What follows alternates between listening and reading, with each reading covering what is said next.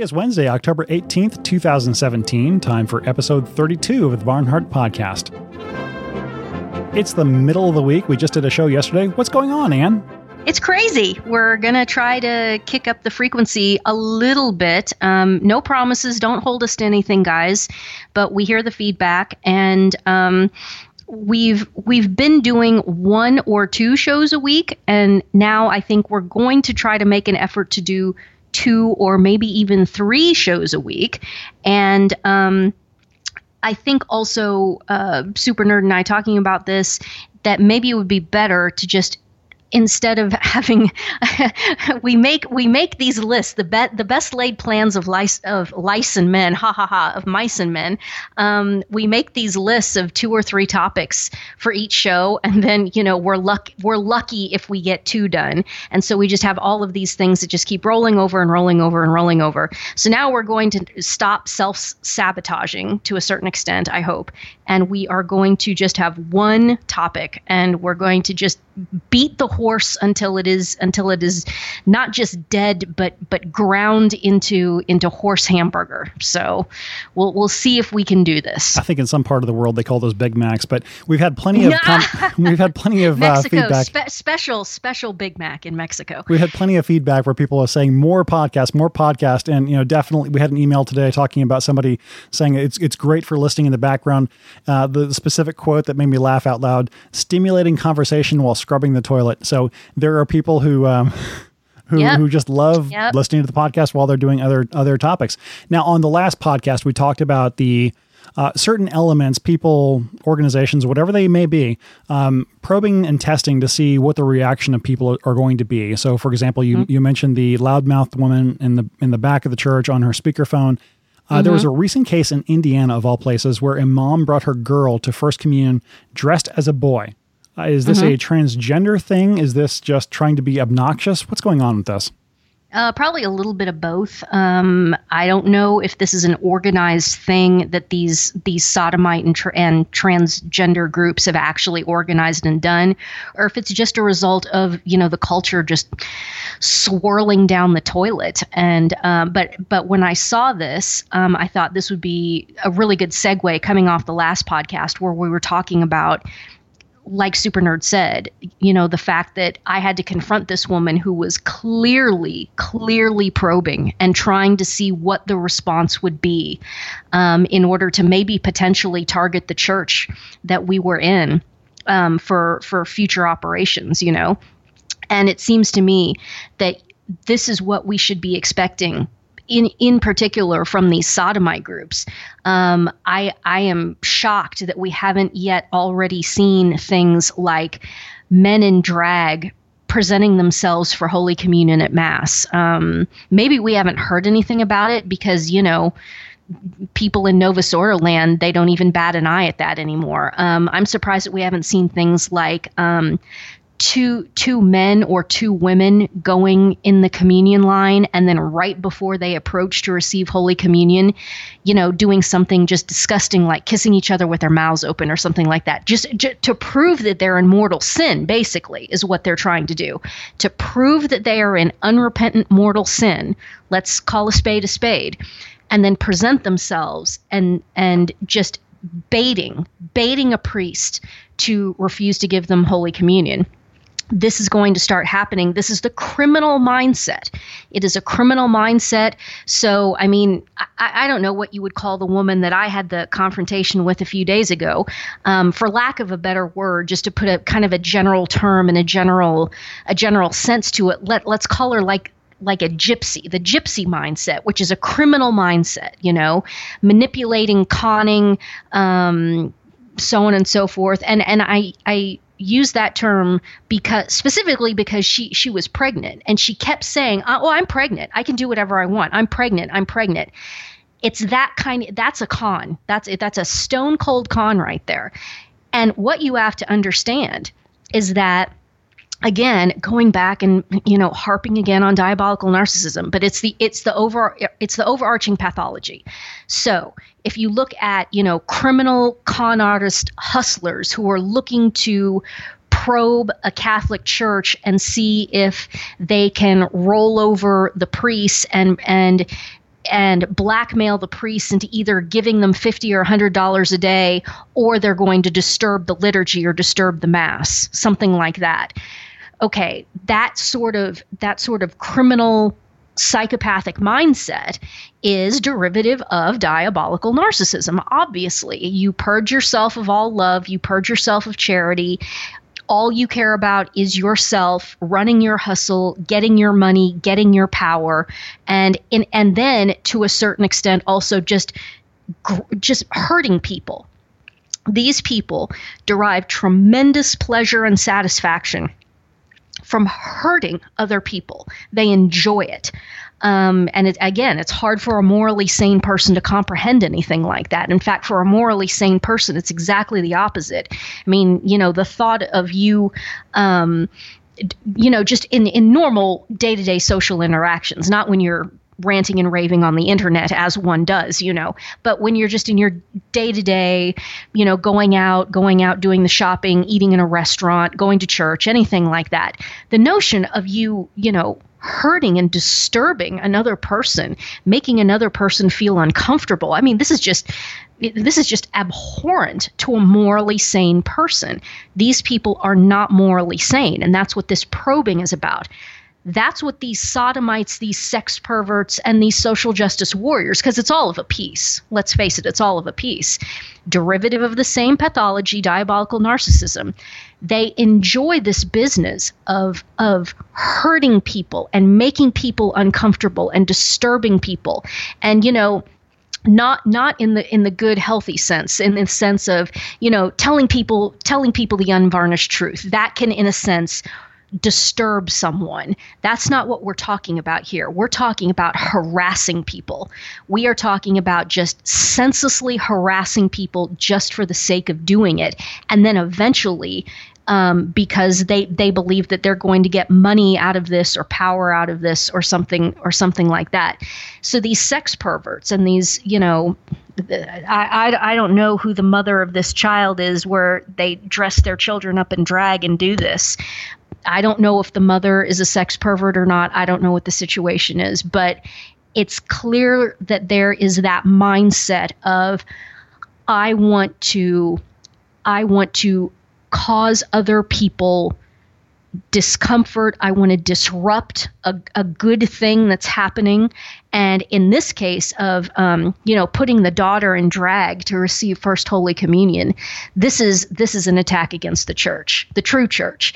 Now, here's where it gets interesting, and, we can circle back into the discussion of anti-Pope Bergoglio and the anti-church that is occupying the same liturgical, juridical, and sacramental space as the one true church. But sadly, it looks like it's just careening towards a full-on schism from the one true church.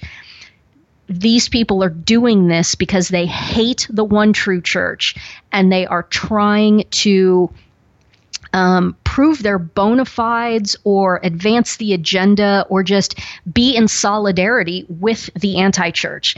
Because at this point, there's no denying that the anti-church is about ratifying mortal sin, ratifying sexual perversion.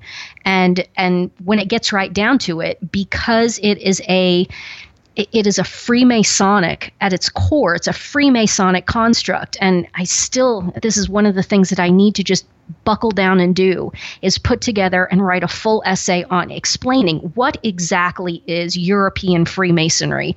What is the agenda here? What the hell is going on with this? Because again, so many people in the U.S., the former U.S., myself included, anybody who's basically Protestant probably has a grandfather, great-grandfather, uncle, great-uncle, something like that. Somebody was probably a member of some Masonic organization at some point in the 19th or 20th century. One of my grandfathers was a Mason. And what did they do? They drank coffee, they played cards, and they did presumably minor fundraising for benign philanthropic goals. They were. I don't believe that the Freemasons in Kansas in the early 20th century were actively involved in what European Freemasonry is, which is trying to first destroy the Catholic Church and establish a religion which centers around man worshiping himself, man worshiping man. At its heart, that's what the Bergoglian anti-church is about. It's about man worshiping man and the cult of man. But that oddly enough, that always ends up turning into some sort of a totalitarian tyranny with one person at the center of it. Right now, the totalitarian tyrant is Bergoglio himself. But what prophecy says is that as this develops, and if in fact Bergoglio is the false prophet forerunner of the Antichrist, which it's getting harder and harder to not think this with each passing day, what is going to emerge is going to be some sort of a secular leader. And then there will be this satanic synergy between the Bergoglian apostate anti-church and this secular leader, who is supposed to be a young, attractive person of Jewish heritage. But we'll see. We'll just keep watching and see what happens. But you can't deny any longer that the Bergoglian apostate anti-church, such as it is very much Freemasonic and revolves around the self worship, the man worshiping himself. Man is the determiner of truth, and so each man has his own truth. The conscience of man has primacy over everything. The telos, the end of man. Well, let's be honest. Basically, what the Bergoglian apostate anti-church teaches is that the end of man is annihilation. I mean, there's lip service paid to some sort of a beatific vision, but let's be perfectly honest. It's all a completely worldly, material mindset. I think the true, because the beatific vision or heaven implies some sort of a supernatural power, paradigm, something above man. And that doesn't jive with the Freemasonic construct of the worship of man as himself, man being his own end. What that necessarily implies is soul annihilation upon death. And so you do whatever you want to do, and you get your kicks and giggles in this life on this earth because that's all there is. And then when you die, your soul is annihilated and lights out. That's basically what the position is. I don't think any of these people believe in anything supernatural, nothing. So you've got these sex perverts who are in the church, and they want to support the Bergoglian apostate anti-church, that paradigm. And so they're going to do things like that because we're into the phase now where the Bergoglian apostate anti-church is actively looking to purge all Orthodox believing Catholics, the true church. They're trying to drive the true church completely out, completely into exile, so that there's, nowhere for us to go, nowhere for us to meet. They want us to be completely driven out. And I think things like these are actions that we're going to keep seeing, that these sex perverts are going to keep doing in order to challenge, confront, and, like the quote unquote gypsy that I had to deal with the other day. They're sizing people up, and they're seeing, okay, who's going to fight back? Who's going to lay down and die? In terms of laying down and dying, I think the most recent cardinal to lay down and die is another one that people were crowing about being a great conservative, and that's this Canadian cardinal who was actually considered to be in the running in the false conclave after the failed attempted faux abdication of Pope Benedict XVI in March of 2013, and that's the Canadian Ouellette, Oulettete, I think is how you spell it. And he's been held up all this time. Oh, he's a really good conservative. He's really solid. Oh no, he's laid down and died on all of this Amoris Laetitia stuff. Chaput, don't be tricked and fooled by Archbishop Chaput of Philadelphia. Oh my gosh, that guy is an unctuous, politicking. I just can't even think of a word. He's a small man. He's an extremely small man. He's intellectually small. He's small in every regard. Say, oh, he's written all those wonderful books. Well, no, correction. His ghostwriter has written all of those wonderful books, and they were politically expedient, he felt, at the time that they were published. Now, last week, there's reportage of Chaput crowing about how saintly Martin Luther was, and what an excellent moral example Martin Luther was. Martin Luther was screwing a nun and did all of this because he wanted to keep screwing the nun Katharina von Bora. What are you talking about? Luther said things like our Lord committed adultery on 3 or 4 different occasions with Mary Magdalene, the woman at the well. Oh yeah, Luther explicitly said that our Lord fornicated and committed adultery himself. I mean, the quotes that you can pull up from Luther are just, they're Weinstein-esque almost. There's a quote from Luther, a very famous one, that says, if the wife isn't willing, let the maid come. Meaning, if your wife turns you down in the marital bed, then let the maid come. I mean, this is the kind of depravity that we're talking about. And Chaput, who's just a dimwit, is going out and saying that Martin Luther was this excellent moral example and led such a saintly life. And you read this and you just can't even believe it. I mean, this is one of the best ones. Are you kidding me? That's why, you just shake your head and say, we're in deep, deep trouble here. And what happens? The sex perverts come, and let's say they pull a stunt like this in front of Chaput or in front of Ouellette or one of these neoconservative, faux conservative, but fully on board with the Bergoglian apostate anti-church. What happens when these sex perverts pull some stunt like this and confront them and confront someone like Chaput or Ouellette? They're going to lay down and die. Oh, roll out the red carpet for him. It's you can just see it all unfurling and see it all happening. So whoever this priest is at this Indiana parish who denied this little girl First Communion just told her, you know what, you need to go home and you need to put on a dress or something. You need to come back here dressed not in drag, and I'd be absolutely delighted to give you First Communion. But of course not, because that's not what this is about. And to these people, the Eucharist, of course, they don't believe in the Eucharist. The Eucharist is just, a symbolic prize or something that they think that they're getting. And so, you have to give me a participation ribbon or whatever. It's the liturgical participation ribbon. They don't believe in the Eucharist. This priest has done this little girl a tremendous service in preventing her First Communion, or trying to prevent her First Communion from itself being an act of sacrilege.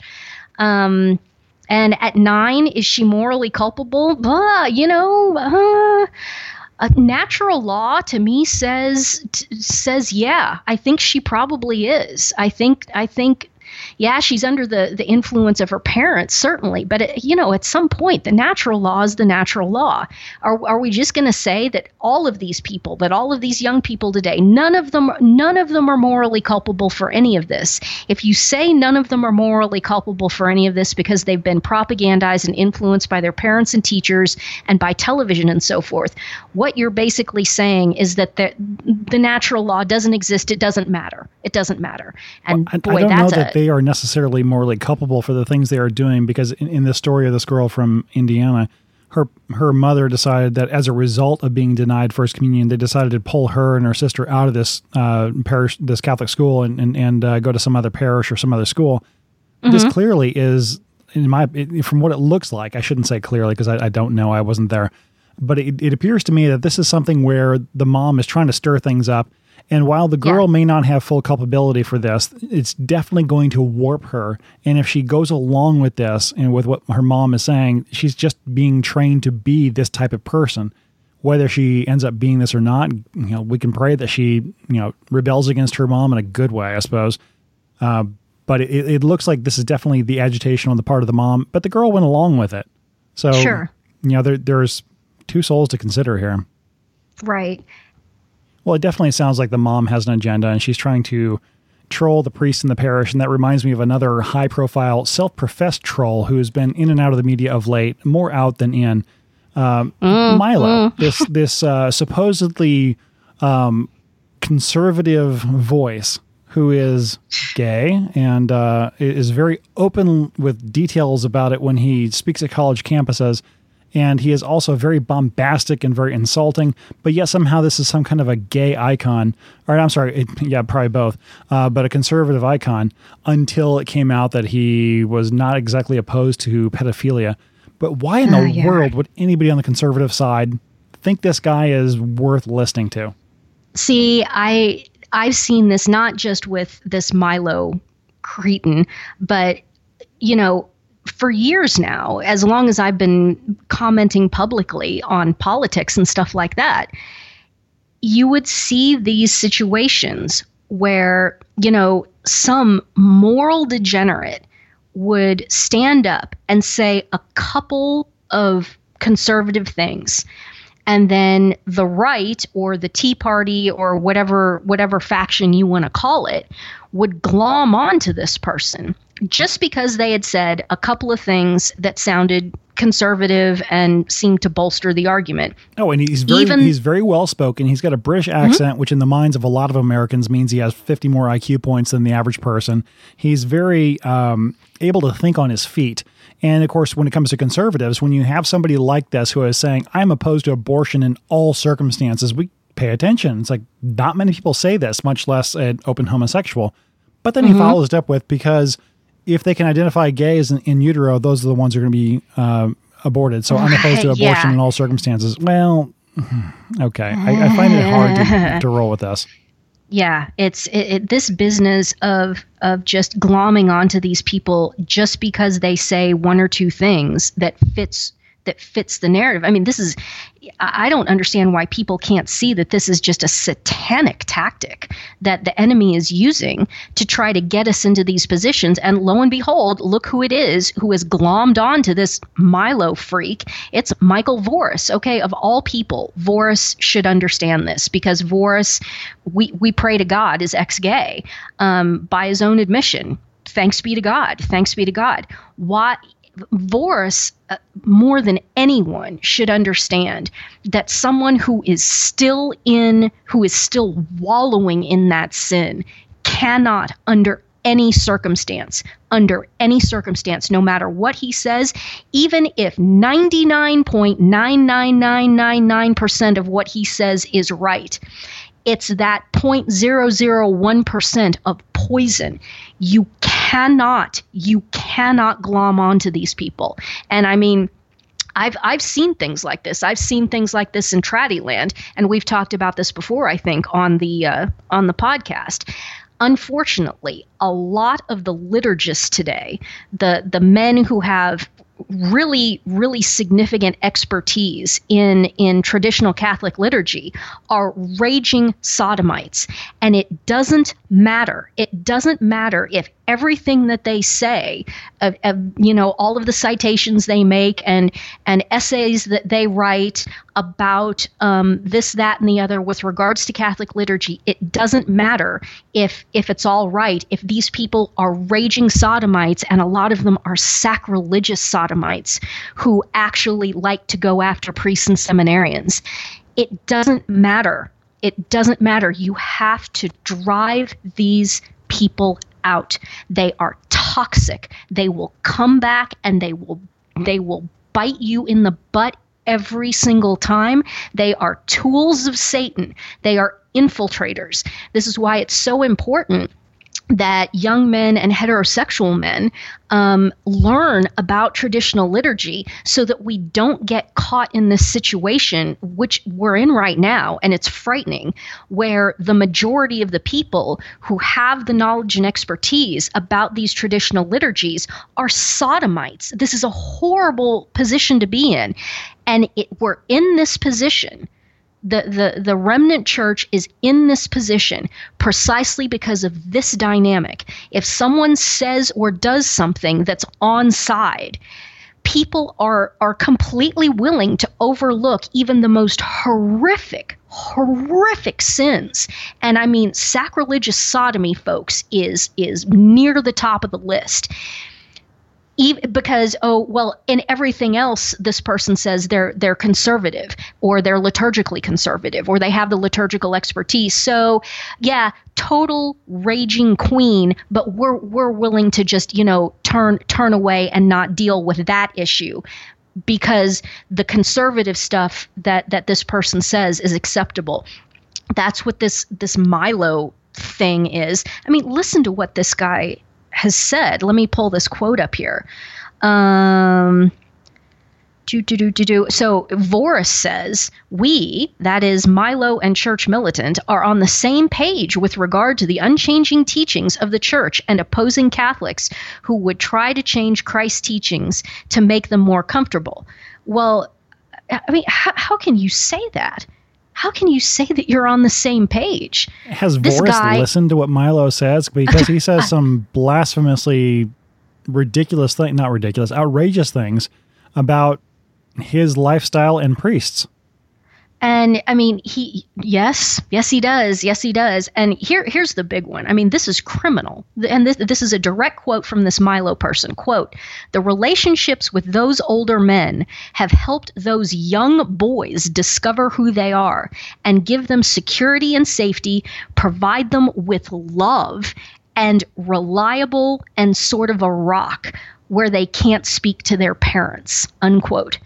This guy advocates explicitly for pedophilia and ephebophilia and says that adult men having sex with boys and teenagers is providing them with love.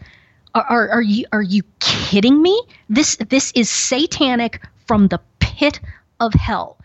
And you have to cast this person out. You can have nothing to do with a person like this. And I don't care what he says otherwise. I don't care. That disqualifies a human being from decent human society. You're done. You're out. You repent of that crap, and you can come back and we can talk. You repent of your sodomy. You repent of all this business that you brag about being really popular with black guys and you enjoy sodomy with black guys. You repent of all of that, all of it, and come back in ashes and sackcloth, shriven, repentant. We'll talk. But not 1 second before. Not 1 second before. There's another quote of his that I want to address too. It is. I'll just read, and I'm reading off of the reason that this kind of got into the blogosphere are the Shubats who really are really impressive, and I think this is Theodore Shubat who called this out with Voris. And so I'm reading this off of the Shubat.com website. And Shubat writes, "To expose this further, Milo, someone who promotes Hitlerian sodomite eugenics, is, quote, on the same page, unquote, with Church Militant and Michael Voris. Milo, the eugenist sodomite of the right wing, writes, quote, gay men are smarter. We test higher for IQ than our heterosexual counterparts. Intelligence allows us to transcend our evolutionary programming," unquote. Okay, I want to address that because what this Milo person says about the average IQ of sodomites being higher, that's absolutely true. That's absolutely true, folks. The IQ curve on sodomites skews considerably to the right. I would guess that sodomites probably are plus 10 to 15 points. Maybe even more. I don't know. But they definitely do tend to skew smarter. But listen to what he says. Intelligence allows us to transcend our evolutionary programming. This is what I've been talking about in terms of diabolical narcissists and largely sodomites being obsessed with the idea that they are elite, that they are superior.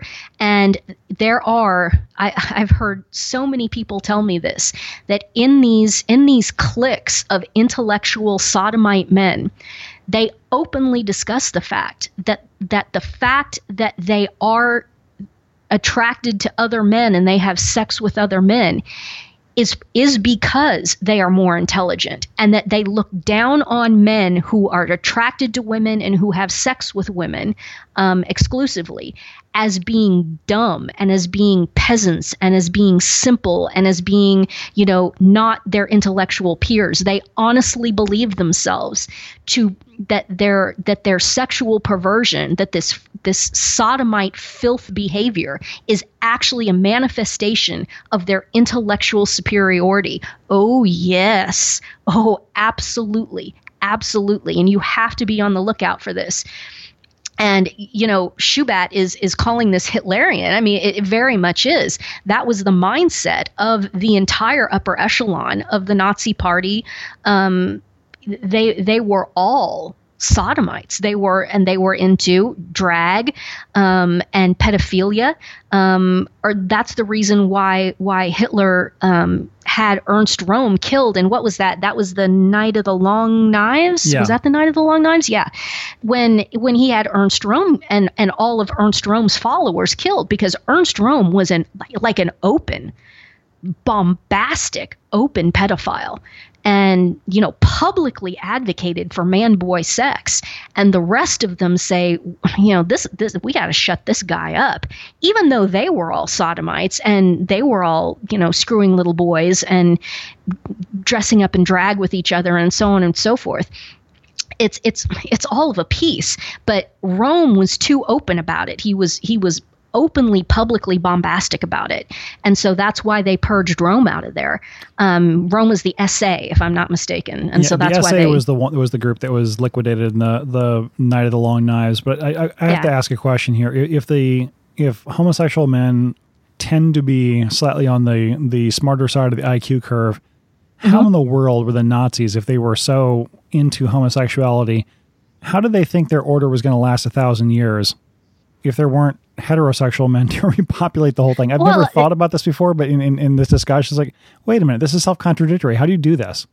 Most of them were married. Understand the paradigm of men being exclusively and publicly defining themselves as sodomitical. This is a relatively recent development. Sodomy, up until just a few decades ago, basically existed as what we would call today bisexuality, and most of the upper echelon of the Nazi Party, they were married and they had children. Hitler was so depraved.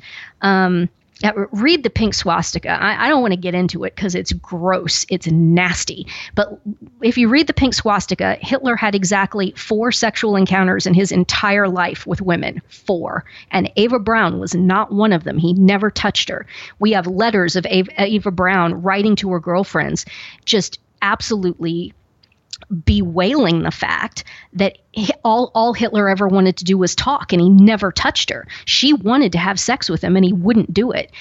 He had 4 sexual encounters with women in his entire life, and after every single one of those 4 sexual encounters, every single one of the women immediately attempted suicide. 2 were successful, 2 weren't. And I'll let you read the pink swastika, and it describes why these women immediately attempted suicide. It's just disgusting.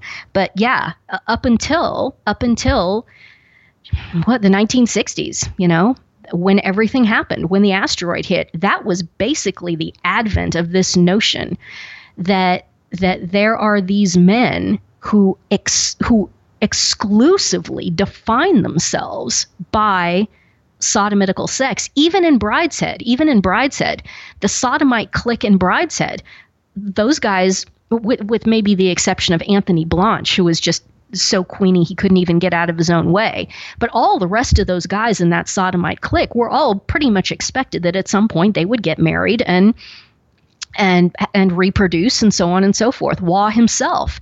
Waugh was a sodomite when he was at Oxford, and then got married and had a couple of kids, and by all accounts was just an absolutely terrible father, not surprisingly. But the expectation was that sodomy basically implied bisexuality. And so talking about, what were we talking about? Intelligence, and they believe that they are elite. They believe, I know what I wanted to repeat. And I've said this before publicly, but this is another one of those things that people would be hunting to complain about. But again, I don't really care. Kind of the proof set for all of this is you say, okay, and one of the key reasons why it's thought that boys descend into a sodomitical mindset is because they have an absentee father, or just a disordered relationship with the father. The father isn't around, the father abandons them, the father's violent, whatever it is, and they end up just completely glommed on and 100% attached to the mother. And what people will say is, okay, if that's the case, if that's the truth, you have an 85% plus illegitimacy rate among American blacks today. In the inner city, it's even higher than that. Why aren't all of these black boys, why aren't all of them gay? And the answer is what we've just been talking about. It's the IQ, because they don't have those 15 or 20 extra points on the IQ curve. And so these little black boys are not sitting around navel gazing, thinking, occupying themselves all day long with thoughts of, why doesn't my daddy love me? Stuff like that. It doesn't occur to them. This navel gazing, addiction to introspection, this descent into this completely narcissistic mindset. It's different for what we will call the Milo type gaze. Now, the blacks, they descend into the diabolical narcissism. It's basically a somatic narcissism, meaning revolving around the body, and that's coming at them from the rap hip hop culture. They're taught to be sexually promiscuous. They're taught to be just spectacularly materialistic.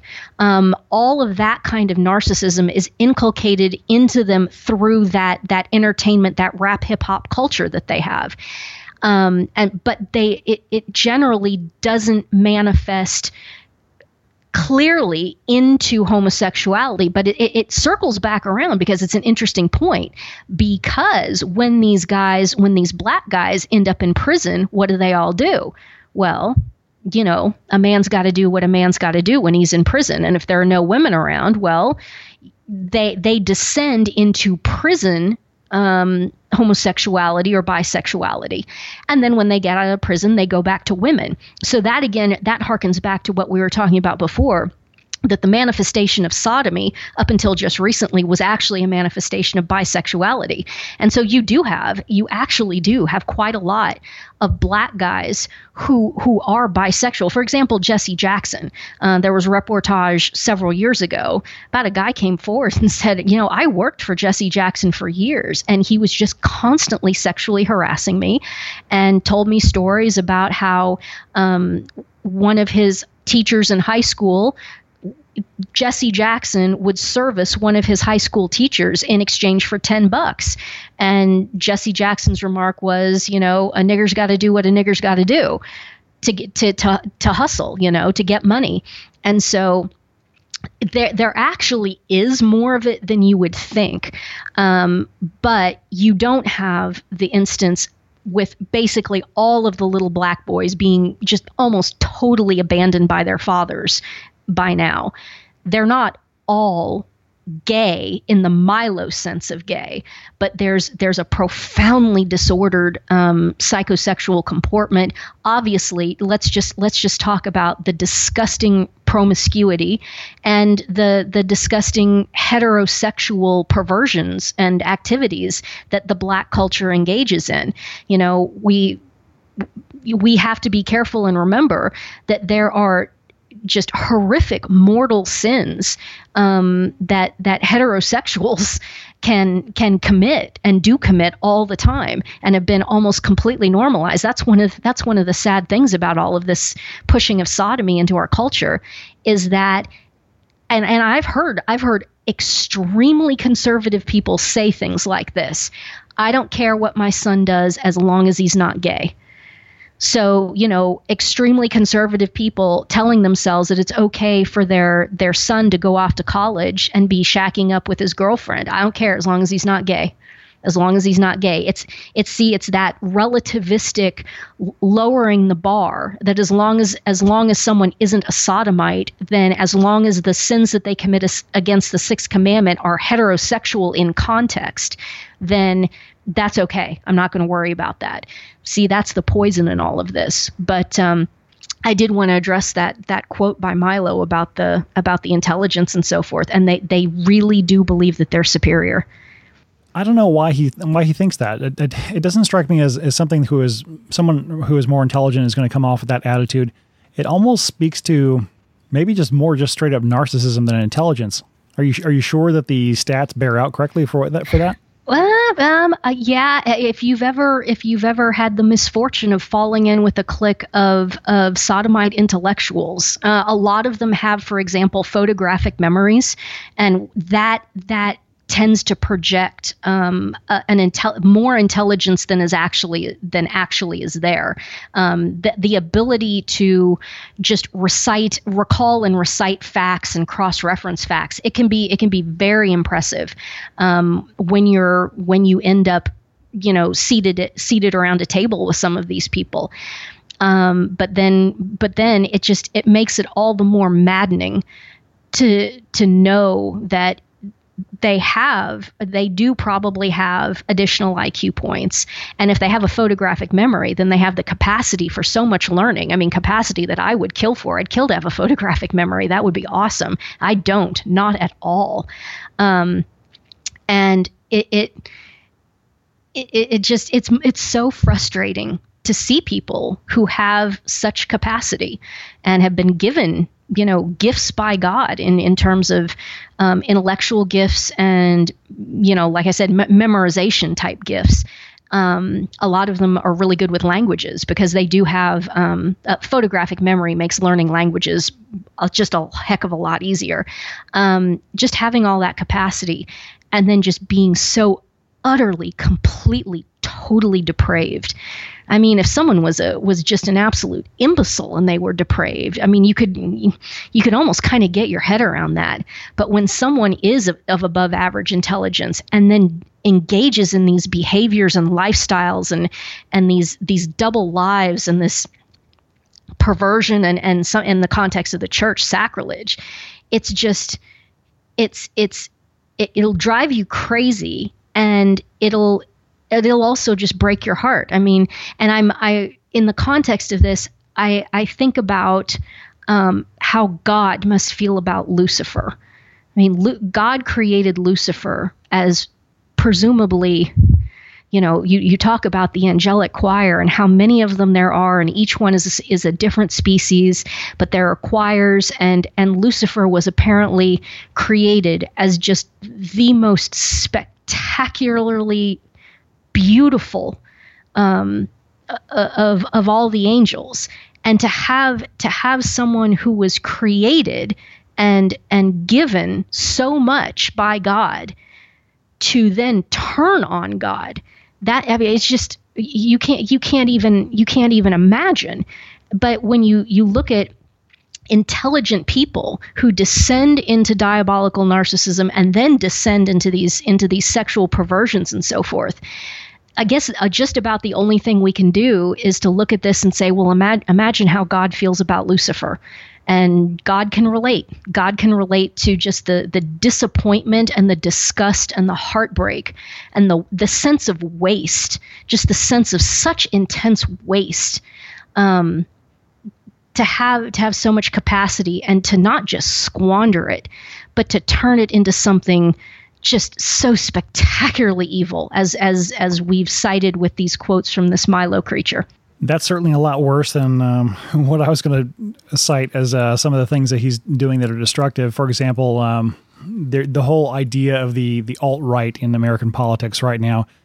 There's this idea that is a reaction to the left identity politics that people like Milo and certainly several people on the right seem to think, well, okay, if all of those people are ganging up on us, we need to form our own reactionary group. And you see the white racists getting involved in this, and really the right reaction is to say, no, we are moral people. We are morally upstanding individuals. We do the right thing. We don't have to be a group. It doesn't take a village to do the right thing.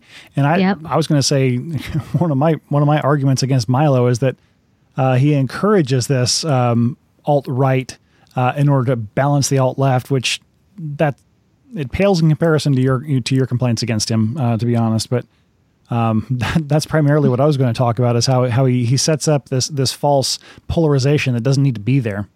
Right. Well, I mean, you're exactly right. We don't need to descend in, let's get down and dirty and roll up our sleeves. Well, no, you don't take up company with pedophiles in order to prove some point to people on the opposite side of the political spectrum. And I also think that people on the right think that I think it's a form of virtue signaling. I think they're trying to passively show how cool and tolerant they are by saying, oh yeah, I'm down with Milo, I'm down with the log cabin Republicans, whatever other conservative gay you want to talk about. There's a radio host, I can't remember her name, that's a lesbian, proud lesbian. Oh yeah, no, it's cool. I listen to her. I listen to this person, the other person. I never miss anything. Whenever there's a new clip of Milo, I watch everything Milo comes out with. No, you're not proving some virtuous point here. You're not proving that you're tolerant, or that you have an open superior intellect, that you're able to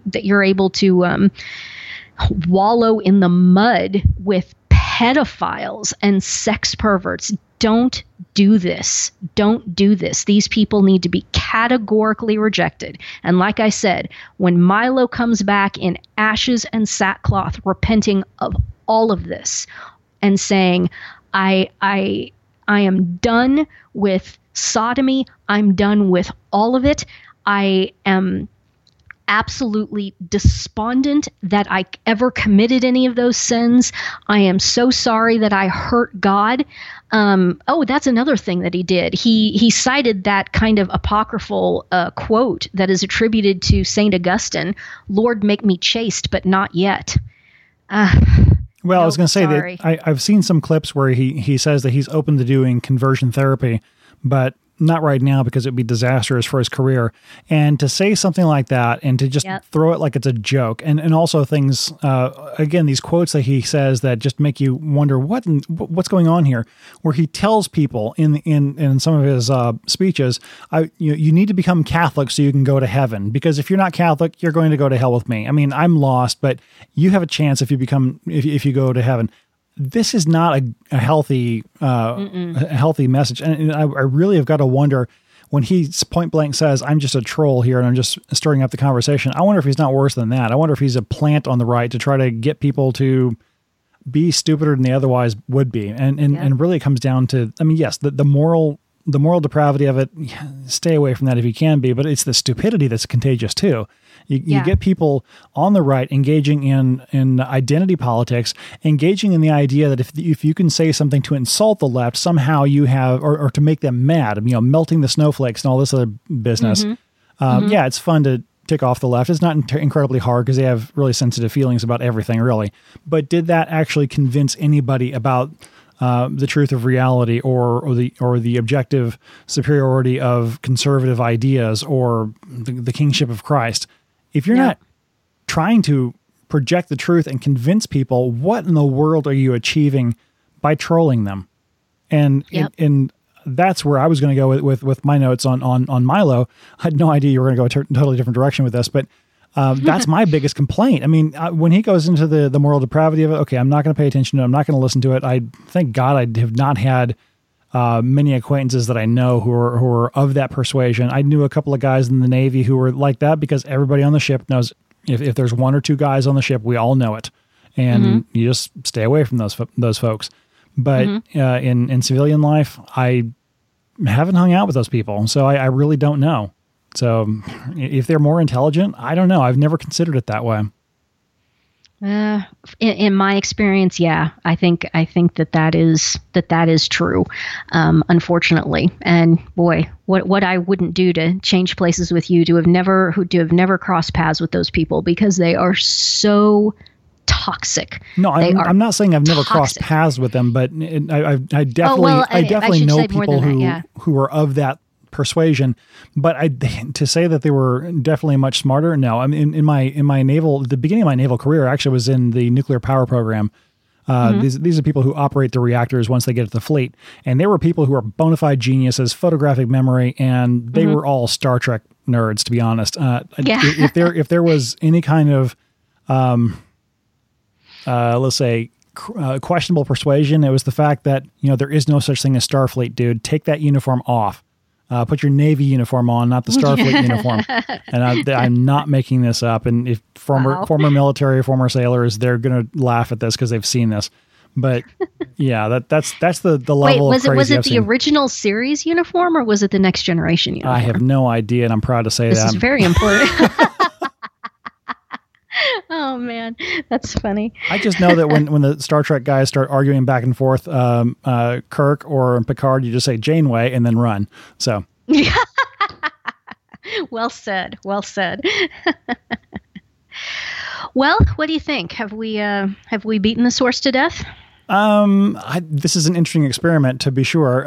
We definitely collaborated, or there was more lead time. I knew what the topic was going to be ahead of time, so I did a lot more research. I didn't expect to be taking research in such wildly different directions, though. So this is interesting. And folks, if you like this, let us know. Or if you think this was a dumpster fire, let me know. It certainly is a very different podcast. I think that much is obvious. All right, well, let's call it and put it in the can, and we'll see when we can get back together and get our schedules to align and do another one of these. Okay, it'll probably be beginning of next week. And just schedule's not lining up later this week, so the idea of trying to push this experiment to 3 shows in 1 week, not this week, but maybe in the future. And folks listening, if you like this, questions, comments, feedbacks, please send them to podcast@barnhart.biz. This podcast is produced by Super Nerd Media. And if you found value in this episode, even if it was just entertainment, please visit supernerdmedia.com to learn more. General reminder, the benefactor masses for AND's benefactors are set on Mondays, Tuesdays, Wednesdays, and Thursdays, as well as a weekly requiem. And until next time, what are your parting thoughts, Ann? Let's see. I think I should just reiterate my gratitude to all of the donors, all of the listeners, and especially to you, Super Nerd. Thanks for all your time and all your hard work and everything you do. Be assured of my prayers every day. I appreciate it. I really appreciate it. And you're in my prayers as well. Oh, thanks, man. Until next time, I am Super Nerd. And I'm Ann. Thanks, guys. God bless.